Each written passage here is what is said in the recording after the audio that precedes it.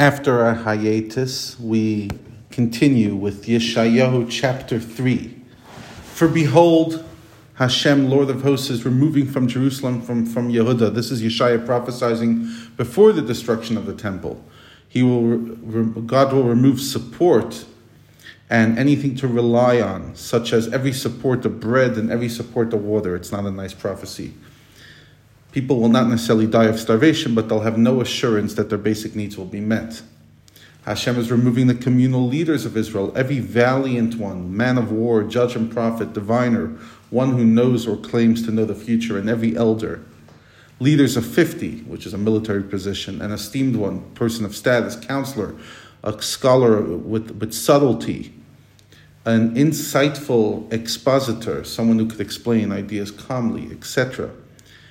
These leaders are all necessary for a functioning society. And rather, I will put children as their princes. Youngsters will take over the government, and pranksters will govern them.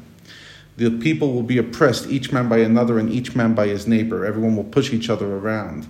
The lad will domineer over the elder, and the base over the honorable. Gosh, is this a curse or is this reality? Or maybe it's a curseful reality. For in addition, a man will take hold of his brother of his father's house, someone who he knows, etc.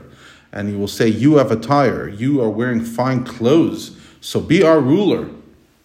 And this debacle will be under his hand. In other words, try to save our society, but this Shmendrik won't know what he's doing.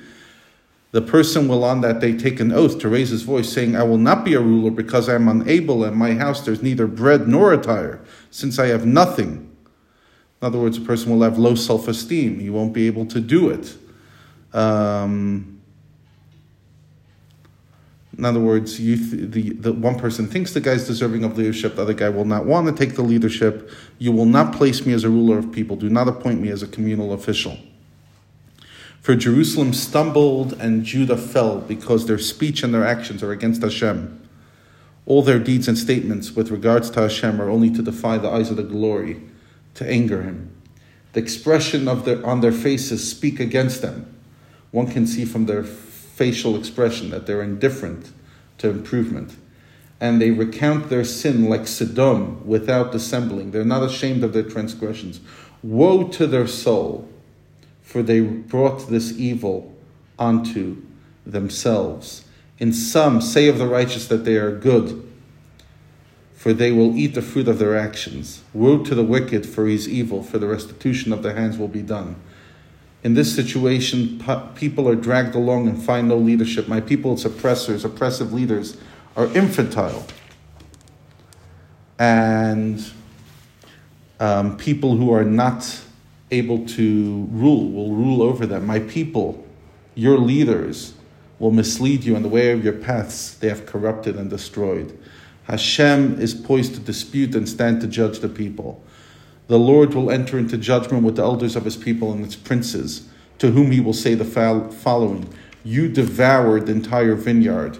You will not give from it the designated gifts for the poor and the Levites. Furthermore, in other words, you won't be deserving of giving gifts. The plunder of the poor is in your houses.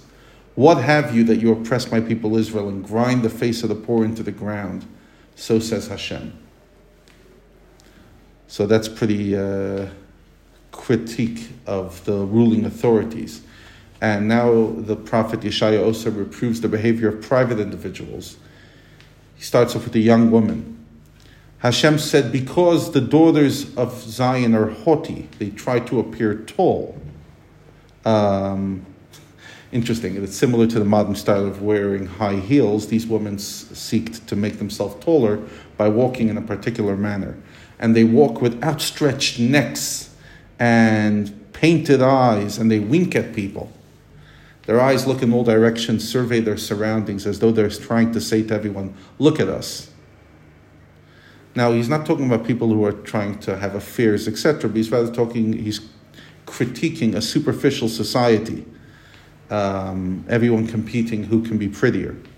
They walk with a mincing gait, with small dancing steps to arouse men. They strut their feet. Since these girls pride themselves on their pretty hair, Hashem will afflict the head of the daughters of Zion with scabs, and the Lord will bear their private parts. loss. Again, this is not easy stuff to write, definitely not easy stuff to read, but we're staying true to the text. On that day of punishment, Hashem will remove the splendor of their ankles, the bonnets, clothes, or decorations worn over their. These are various ornaments they wore at the time that was in fashion, and earrings, etc. The necklaces, the bracelets, the veils, the hats, the armlets, things that covered the entire arm, the sashes, the threads for tying the hair, the lingerie, and the amulets, the rings, the nose rings, the robes, the shawls, the kerchiefs, the purses, the small hand mirrors, the belts, the linens, the turbans, the decorative scarves. Nothing will remain from their feminine ornaments.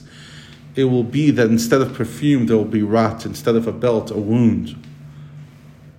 And instead of curls or styled hair, there'll be boldness. Instead of ornament belt, a sackcloth belt. For this will be what they deserve instead of beauty. On a different note, your dead, Zion, will fall by the sword, and your mighty will fail in war.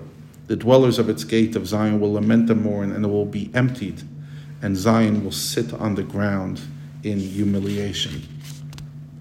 So as you can see, this is quite a hectic critique, which he continues into the next chapter, as we'll see in chapter 4.